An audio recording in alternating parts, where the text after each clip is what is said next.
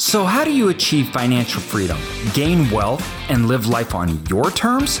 That is the question, and here's the answer. I'm AJ Osborne. Welcome to Cash Flow to Freedom. Welcome, everybody, to Cash Flow to Freedom. This is going to be a fun podcast because this one's all mine. There's no guest coming on. There's just me and Connor today. Hey, what's up, guys? If you guys listen to Self-Storage Income, Connor is my co-host for Self-Storage Income, and you're going to understand here in a minute why we got Connor joining us to have this discussion today. I'm super excited about it. So Going to be a good one. it's going to be a great one.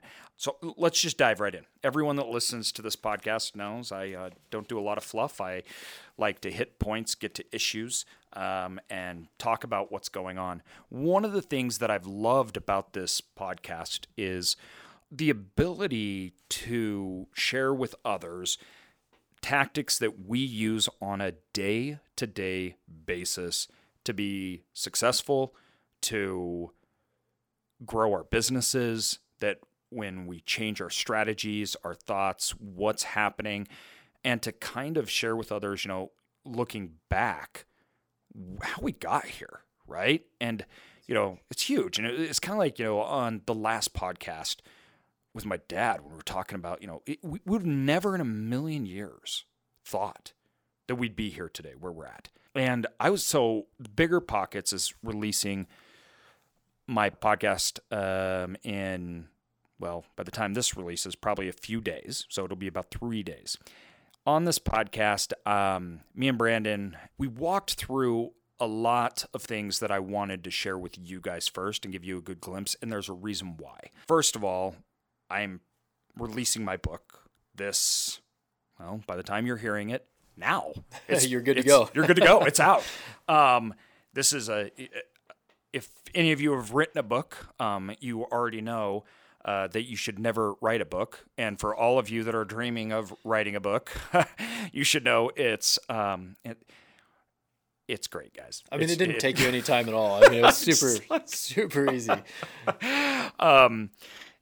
This was so consuming. The reason really I wrote it was because of the feedback we were getting from people on investing and the tactics in particular. For those of you that know, I'm in self-storage, and that the information out there is just not that great. There's very few books, things like that. And so we decided after we'd been asked a lot, and once again, all of you listening to this podcast know the reason I started all of this was because when I became paralyzed and sitting in the hospital, I literally started Cash Flow to Freedom in the hospital. And it was just my way of saying, I am so blessed to be able to sit here and not worry about finances. And so I said, I'm going to share this with other people. And you're always worried about sharing, right, with other people, thoughts and how you did things and everything, because we're all so afraid of being judged, especially to put it out in the format like I try to do, where it's like, I'm telling you this week what we're doing, and that may be wrong. So a lot of the stuff I talk to people about on this podcast, and we used to do the Friday. 15-minute Fridays. 15-minute Fridays. Yeah. And I kept asking people, I'm like, do you like this? Do you not? And so we stopped because I didn't have feedback either way. But if you guys really like it, I'm happy to bring it back. But through those segments, and what I try to do when we speak on podcasts is tell you exactly what we're doing, businesses we're starting, that we're building, investment strategies, all that kind of stuff, without knowing whether they were going to be successful. And, that kind of stuff's putting yourself out there. It's easy to do a podcast after the fact, exactly, and walk through and say, look how good. But to, in real time, to be telling you guys, this is what I'm doing. And I really hope I don't have to, come back in a month and be like, that sucked. Well, and what's so amazing about that is because that's the thing that none of us ever see with anybody. you see the end product. You see the failure or you see the success. That's it. Yeah. And you don't see that in between. You don't see the journey of a lot of people, which is huge because there's so many misconceptions with the path and Oh, it's crazy. and in getting from point A to point B or point A to point Z, whatever it is that you're doing. And it's not clear cut. It's not universal. It's ever changing. It's dynamic. It's difficult. It's just not, it's not a straight path. And like we've talked about on self-storage income and as you guys have talked on cash flow, it's just, you're not going to know everything starting out. Things change, which I think is just, again, it's just really cool that you have built these platforms and put the stuff out there throughout the journey, of doing these things and, figuring out what works and what doesn't, because that's just so much that stuff that we don't see. Yeah. And two, even when writing through this book and everything, it's you just can't communicate that like you can when I get to talk to everybody every week. And it's so dynamic. It's so different. You guys can hear it in my voice. You can see when I'm questioning things. That's a way that can't be expressed in text. Now, the downside, though, with the podcast and the reason why I thought, okay, we need to do a book, and we're not just going to talk about the book on here. We have our whole framework, and we're going to get into the investing details, and we're going to talk about scale and everything in this podcast. But I want to first preference it by saying the reason why the text format was so important was because it was a way for me to say, when we're doing self-storage income podcast, we're doing it just to talk about self-storage, things like that. But you have all these podcasts and it's filled with all this information and everything. And I wanted it to be something that somebody could pick up and say, I can listen to AJ's podcasts, everything. But he wrote a manual on this. Like, this is how you do it from back to front. Although concepts are changing, although things are moving, it gives visual representation. We give numbers, we give data, we show funnels in that, things that I can't show you guys on the podcast. So then it all of a sudden can put concepts that I teach and line those concepts up with actual numbers and case studies that we do. And that was that was another way to communicate that we don't have in the podcast. Now, two, I should mention, that is not my natural way of communicating. Writing is not, I'm dyslexic. Writing is not my natural way of communicating. I literally, when I have important emails, I'll just yell at whoever's there across the office, Connor or somebody else. Hey, come read this email before I send it. I don't want to look like an idiot here. And so talking is, when you have those problems in your life, I feel like, it was funny because Brandon Turner said this right at the front of the first of the Bigger Pockets podcast. He's like, AJ, you just have this amazing way of explaining a lot of these concepts and these financial concepts. And, I kind of smiled because I had to, because that was the only way I could communicate. I couldn't write people letters. I just sucked so bad at that. And, I can't write hardly the simplest sentence. So I had to very much overcompensate through speaking with others and communicating because that was the only strength that I had. And so for me, the book was like, wow, this is nothing I ever thought I would ever even do because it's not my strength, but I'm really excited about it. So I hope you guys love it.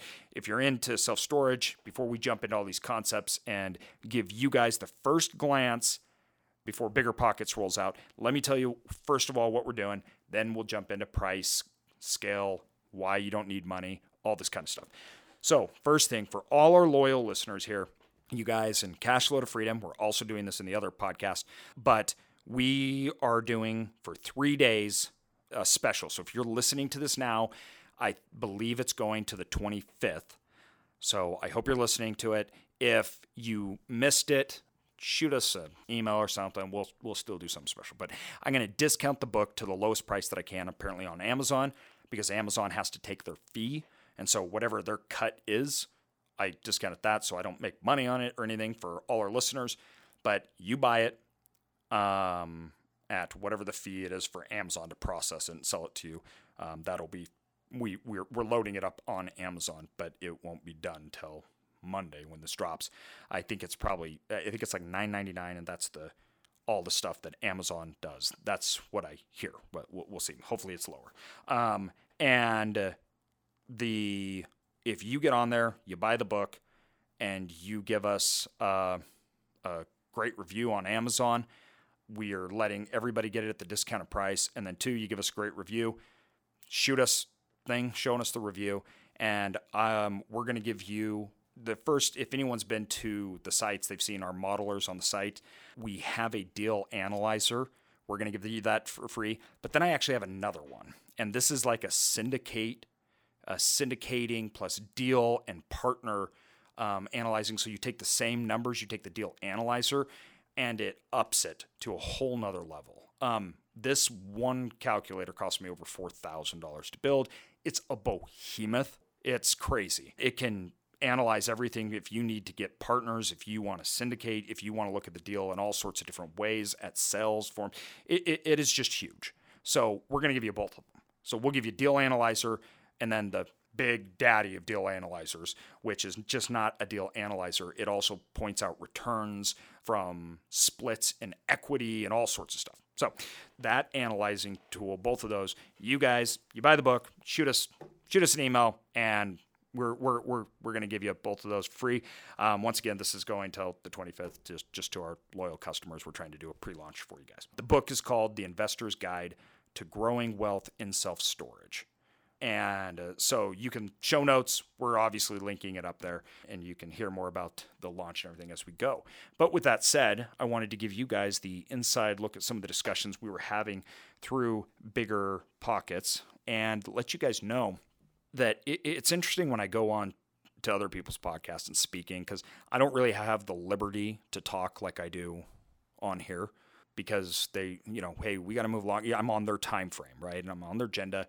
I'm trying to share things that are relevant to their audience, things like that. So it's an awesome podcast. We had a blast. You guys are going to love it. The Bigger Pockets podcast, when it's coming out, it was a lot of fun. But when we look at your guys, the playbook here, the Ultimate Investor's Guide, there's a few things that we want to get started. And the Investor's Guide to Growing Wealth in Self-Storage, which is the book, is very similar to the Investor's Guide to Growing Wealth in Anything. And that's what I kind of wanted to talk through today in this podcast, is some of these concepts. Whether you're in self-storage or not, doesn't matter. And we're going to probably do this in 2 parts, because I tend to have a lot to say about these things. So, because I know I get excited and I got to talk about this. So we'll probably do this in 2 parts. So first of all, I'm going to break it down into a few frames and references. I try to make sure I hit on basic intro points as well as higher actionable points in the content, so people can have it well-rounded, right? I think I want to first start out with changing some traditional ways of thinking. When you're looking at deals and investing, a lot of people always go back to, I don't have the money, or I don't need money, everything like that. Money is the least valuable thing of any deal. And it's so funny to me when I hear people say, well, if I had the money, I could do that. And I said, well, if you could do it, you would have the money. And you got to realize that. It's not the other way around. And I can't express this enough. Money gets, so when you're syndicating deals, perfect example, retail investors. Retail investors give their money to the markets. They get the lowest return out of every single cut of the pie. Always.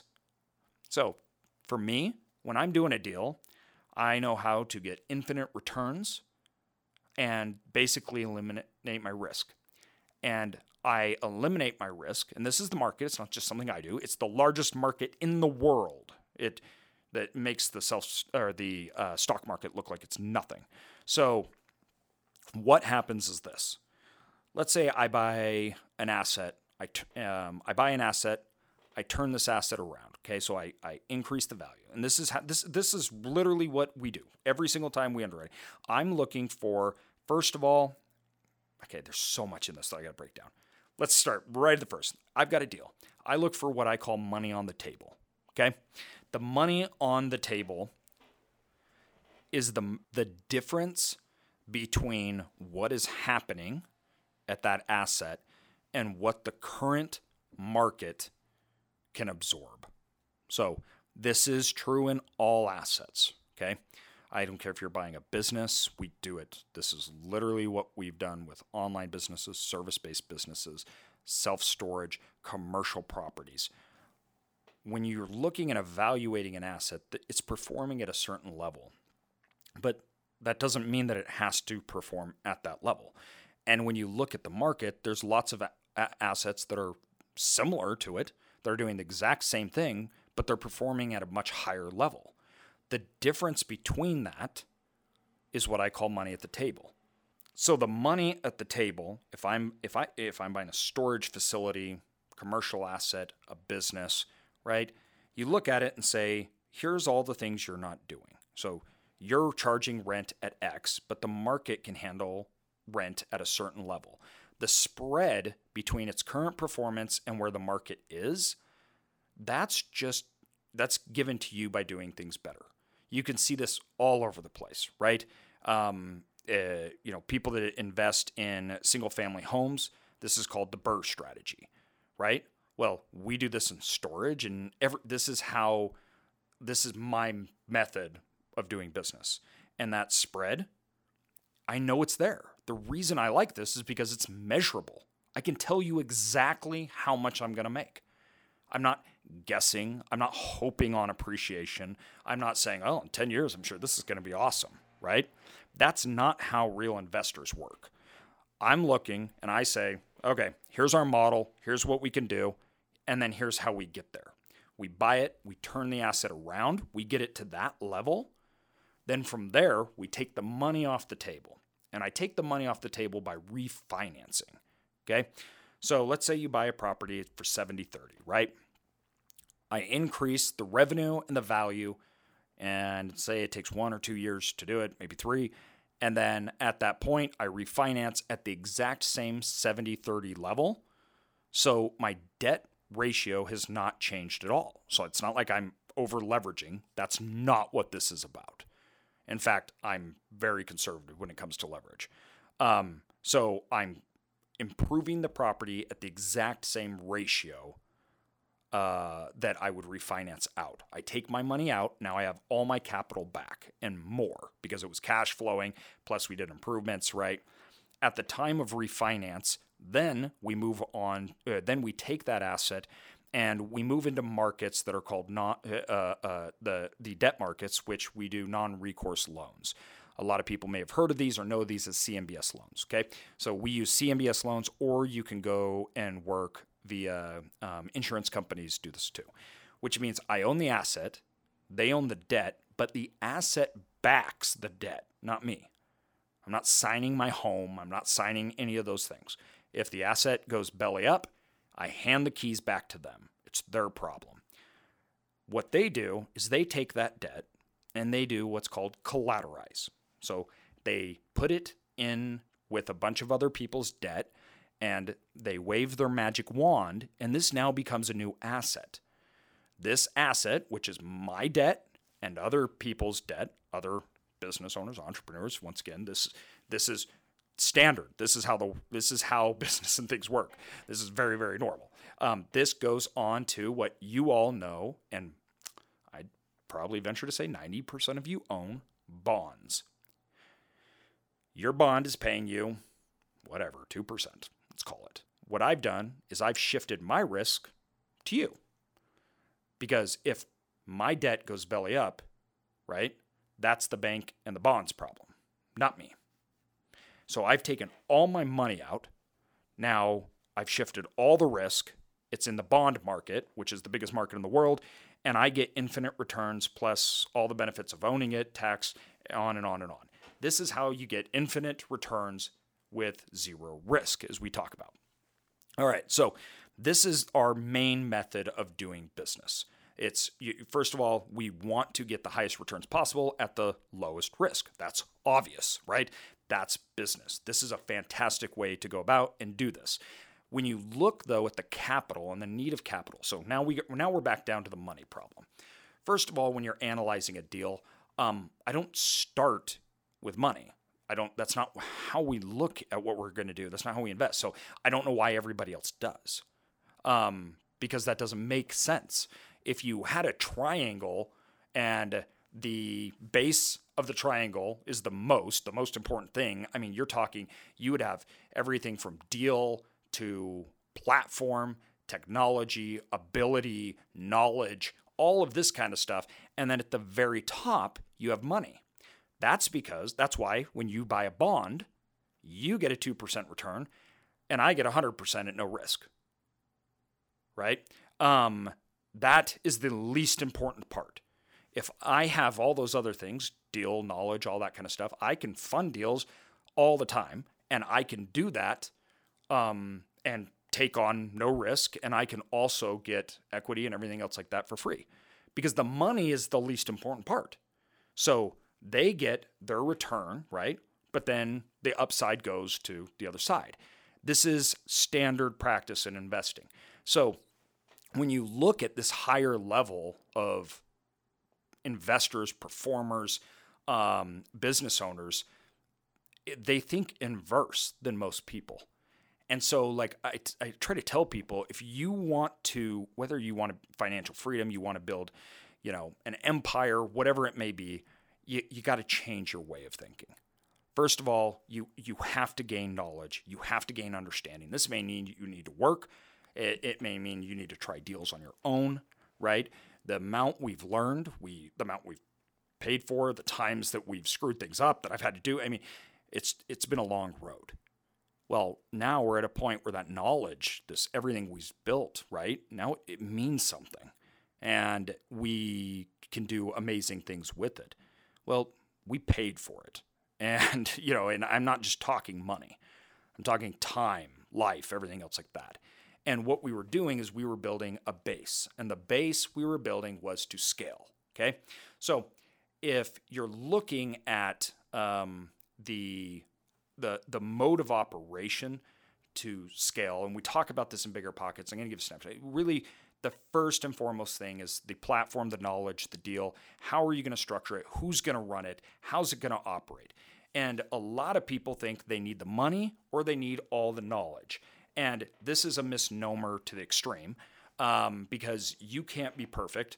No one is. I'm not. And so I have to get good people to help me and fill in the gaps. Well, even if you were perfect, I mean, even take the most successful people on the planet, none of them have done or are currently doing anything on their own. No, I know no you one. say that No success is not created on an island, which is so true, because I mean, and just kind of like, it's interesting because we're talking about this aspect of money being this least important thing, where it doesn't matter if you have the money, you just need these other resources and abilities and everything else to go out and make something happen.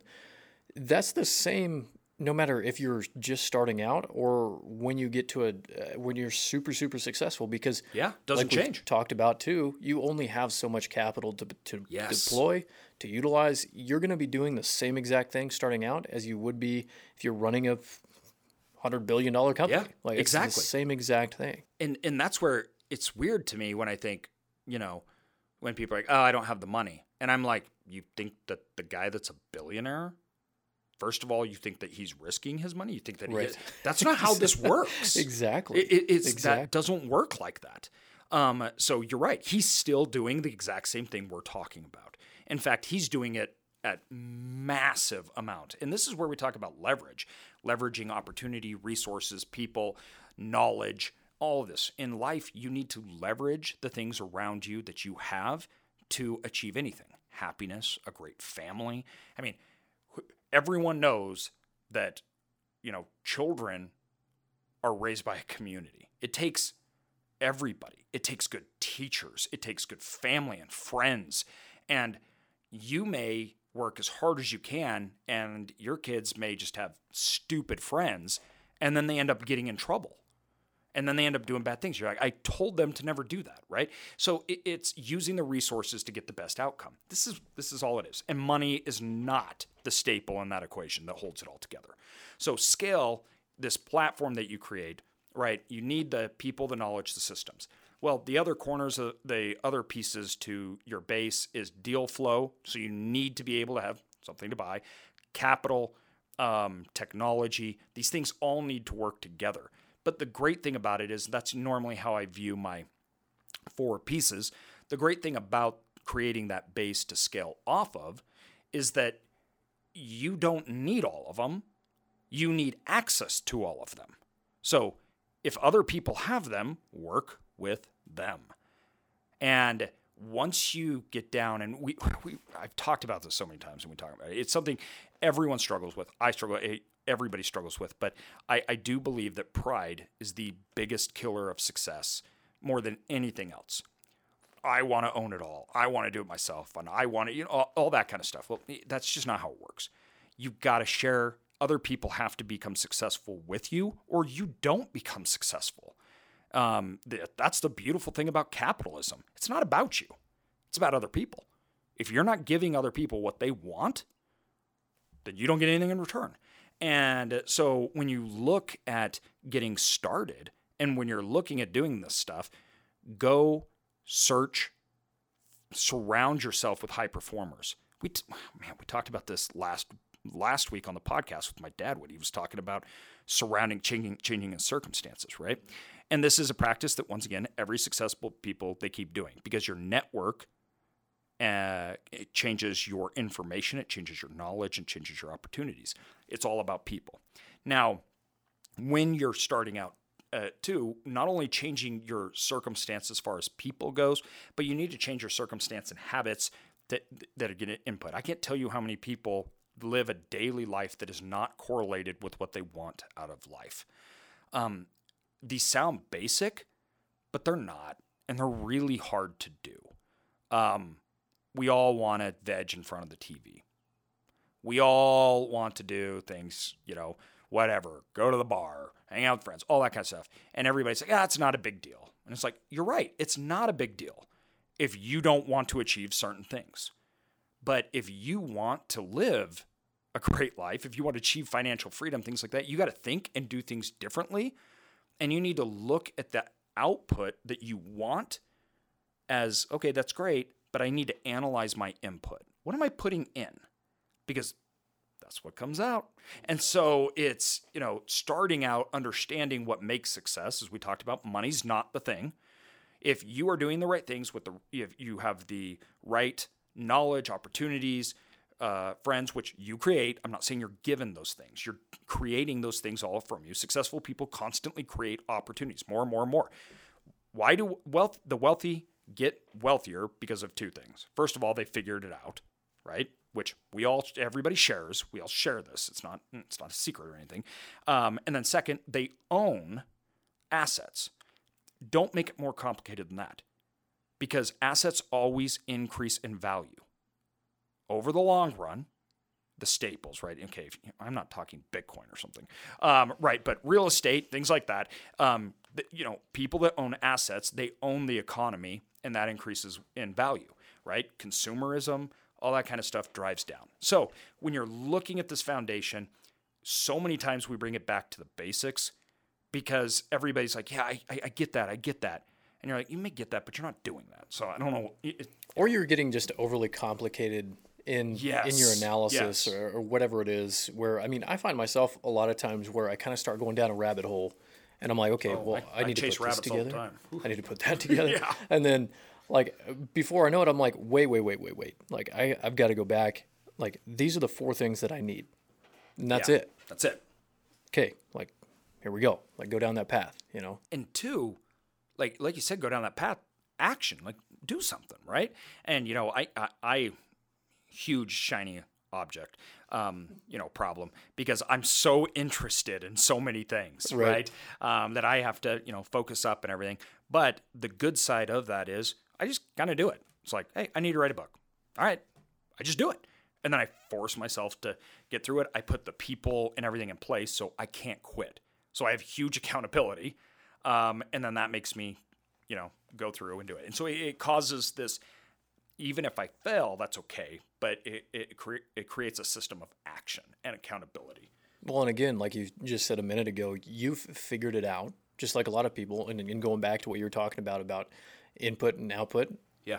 That's exactly what it is. Yeah. You're putting that input in and getting that output. And you understand not only, you understand what you're doing now and the value that it provides, not just right now, and especially not right now, but just as time goes on after everything's done, after you've front loaded that, after you've accomplished whatever it is that, finish this book and move forward. I mean, dude, just from the podcast alone, how many people we've gotten connected with and how many people have just bombarded us with emails and reaching out and just with incredible stories and opportunities and everything else.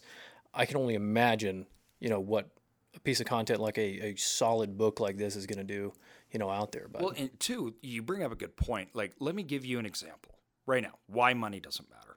So we get an email from a gentleman who just says, hey, I have some opportunities you may be interested in, and jot down little thing real quick, like always love opportunities, whatever. Shoot me what you got. And he's like, hey, I have this property. It's a bankrupt building, Super Kmart. He's like, it's in the Midwest. And he says, I think it may be a good thing for this, this, and this. And I say, well, shoot me this information. We'll see. Well, we keep going down the road, right? He has no money. He's never done this before. Now all of a sudden we're under contract. We're moving forward. We're hoping we're going to close in the next 2 months. He's getting a piece of that. He's going to own an asset that will be 7 to 10 million build just to get it operating, and then somewhere between 15 to 25 million when it's done. At the square foot that we're looking at, I'd peg it right at a refinance of 18 million, which is similar to what we've done in the past. And he gets to be an owner, equity. It was nothing. He created out of nothing. He didn't have the money. He didn't start with it. Most people would look at that opportunity and be like, oh, geez, I can't do that. Like, look at the bank account and they're no way, move dude. on. Let's just go to the movie. So it's, these things are created. I can't stress that enough. When we're looking, once again, as I would say, the ultimate guide here, and that's creating infinite returns with close to no risk. It's about creating systems that are repeatable, and it's about identifying the opportunity. Now, the funny thing is when I say, there's money on the table, you know why there's money on the table? Because for some reason, those people can't see it. If they could see it, they'd pick it up. Or they don't care to see it. And this has to do with knowledge and work, right? It takes work to get that money off the table, right? And it takes knowledge to identify the opportunity. So when you're looking at this idea of creating the infinite returns, you need to find the opportunities through knowledge to know what performance can be, where it's at. And this brings to a very important part for anybody in any asset, in any business. Price and value are not the same. Okay. Now, all those people that are efficient market theorists, their heads are blowing. That's not true. Yes, it is true. And if you don't believe it, look at every single recession we've ever been in. So price and value are totally different. Because somebody will pay the price of a storage facility of $10 million, it doesn't mean that that's its value. Now, the reason why this is hard is because value changes, and it changes based upon a lot of inputs, right? But at some point, there is a capital value point. So your value may be different than ours and how that works, right? But the point is here, price doesn't equal value. That's especially true when you're dealing with assets because retail investors pay a price, but the value was determined long ago and everybody else has already taken their cut. A perfect example of this would be one of the facilities that we purchased. Yeah. Do you want to run them through that valuation process? Everybody thinks that you've overpaid by millions when in reality you're like, no, like this is what it's valued at. So It is, and it's a great example to illustrate all of this. And so okay, let me walk you through it. So there was an auction. The appraiser put the appraisal for this asset right. I think it was just right above $3 million. We looked at it, and immediately, we have the knowledge in the background to say, okay, this obviously isn't right, which is generally true with appraisers. So we went to our bank and said, listen, everybody's coming in here to bid on this $3 million asset. This isn't true, and here's why. And we took our numbers and said, get your appraiser bank, and we want to overlay the numbers that in our performance and how we do things over this asset, give that to the appraiser and have them come back. This is known in the market, right? Happening today. It's not guessing. It's not, going up, nothing like that. We're performing at this level. Anyways, they give it to the bank gives it to the appraiser, and it's an actual appraisal. So he does the appraising thing. We're not, we don't have anything to do with it. And he then comes back and gives us the new appraisal at, I've got to remember here, I think it was $6 million, right about $6 million, which was low, but it worked for us. So we walked in, and we're all sitting in the room. We're in the room with REITs. We're in the room with big investors and everybody else like that for this auction of this asset. Everyone else is playing on an valuation of $3 million, and that's the price they're willing to pay because of the valuation. Ours is $6 million, literally double. So we're willing to go much higher. When I believe it was $6 million. I'll have to double check that to be exact, but it was a lot. It was definitely over $4 million. And so when we went back, because the reason I hesitate, our valuation on it personally was right around 8. And so when we went up and when we sat down and we went in, everybody was bidding up. It got to 3.2, I think, which was the exact number. A lot of people started to fall off on that because they were just looking for what they thought was a bargain deal, even though they had no concept of what the value was, except for the appraisal price. So they viewed if it's above that or below that price, that means it's a good deal. It didn't at all. And so once we got above 3.5, then people started dropping off fast. And then we went, and then the REIT, we were competing against a REIT, and there was only one left, and we got it at $4 million. And we walked out of that, and everybody was like, you paid $1 million more than it was worth. And I looked at him, and I'm like, I paid $3 million under what it was worth. So the disparity here, this can kind of show you here as we walk through this. Let me explain what happened 3 months. 3 months. We signed it. The next morning from the auction, we sent out rate increases because the performance of the facility was not performing at market standards. We readjusted the structure. We, within 3 months, we had increased revenues over 30%. We had lost 15% initially. I think it was 15, maybe closer to 20% of the occupancy, which we had already filled back up, and the occupancy was higher than the level we'd bought it at in that 3 months. So we're now in June. This was, I think, March when we bought it. By the time we were in June, the facility was valued at $8 to $10 million. And the average increase was 67% on the per unit revenue.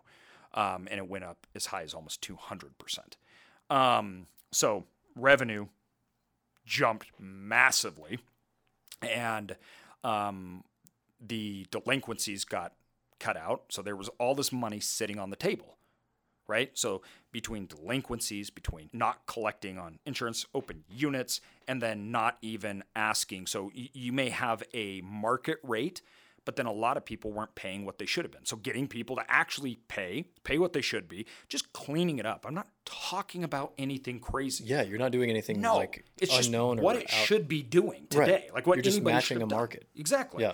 I'm not saying, Insane. I'm blowing it out or anything. Then we blew past our appraisal price. Every person we've ever talked to is like, we should have bought that. Right. And how did we know it not? It comes back down to, once again, this knowledge. We surrounded ourselves with people that could help us figure it out, what the value was. We cared very little about what the price was. So these are things, once again, in this ultimate guide, these basic things that you need to base level to get these infinite returns, zero risk. These are some of the things that we walk through and we do. I'm going to go through a whole nother, like on the playbook side with the book and the Investor's Guide to Growing Self-Storage on the next podcast, because I'm not going to take 2 hours here from you guys. But really dive in. So the great thing about the book is I think I use that exact example, except I put it with all the numbers. So, right here, I'm just trying to think. In the book, I line it up, and that one or another one, we get full P&Ls, just boom, boom, boom, year by year by year by year. You can see exactly what happened.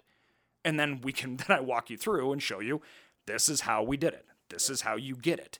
There's super detailed case studies that, that's kind of one of the frustrating things where there's a lot of books out there that talk about these ideas or these concepts or investing in general or business in general, and there's not a lot of stuff out there that does this to such the degree with providing the numbers, providing real case studies that also walks you guys through all of it. And I've looked at it all. It looks incredible. It makes so much sense, and it's going to be, you're going to find a lot of value in it. It's going to be great for a lot of people.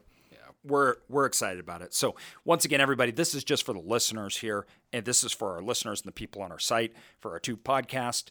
You guys go, you buy the book at the lower cost for starting out, and then we give us a great review, send it in. We'll give you the financial models.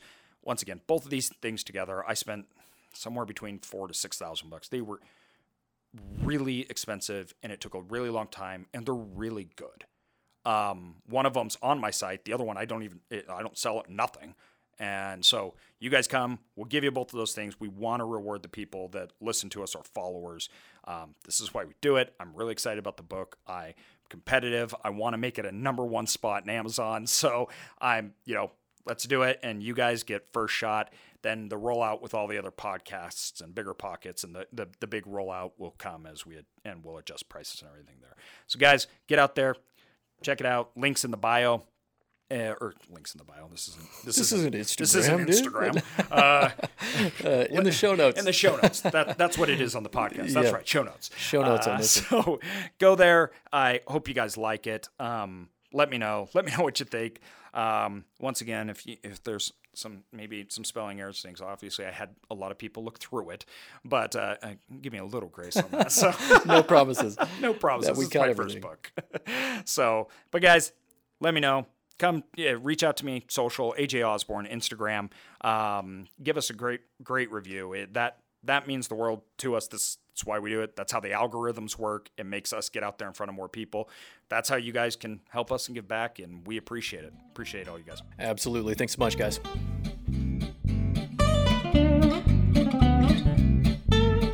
Thanks, everyone, for listening to this episode of Cashflow to Freedom. Be sure to subscribe to us for more, and feel free to check us out at cashflow2freedom.com, or find us on Instagram and Facebook. And also, if you could leave us a good review, that would really help us continue to build out our content and our community. Thank you so much.